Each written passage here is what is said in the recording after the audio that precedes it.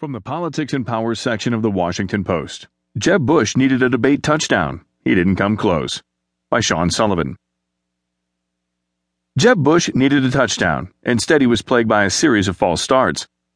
The former Florida governor entered Wednesday night's Republican presidential debate with little margin for error in a race that has spiraled out of his control.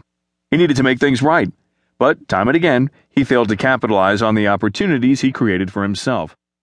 I do like Jeb Bush.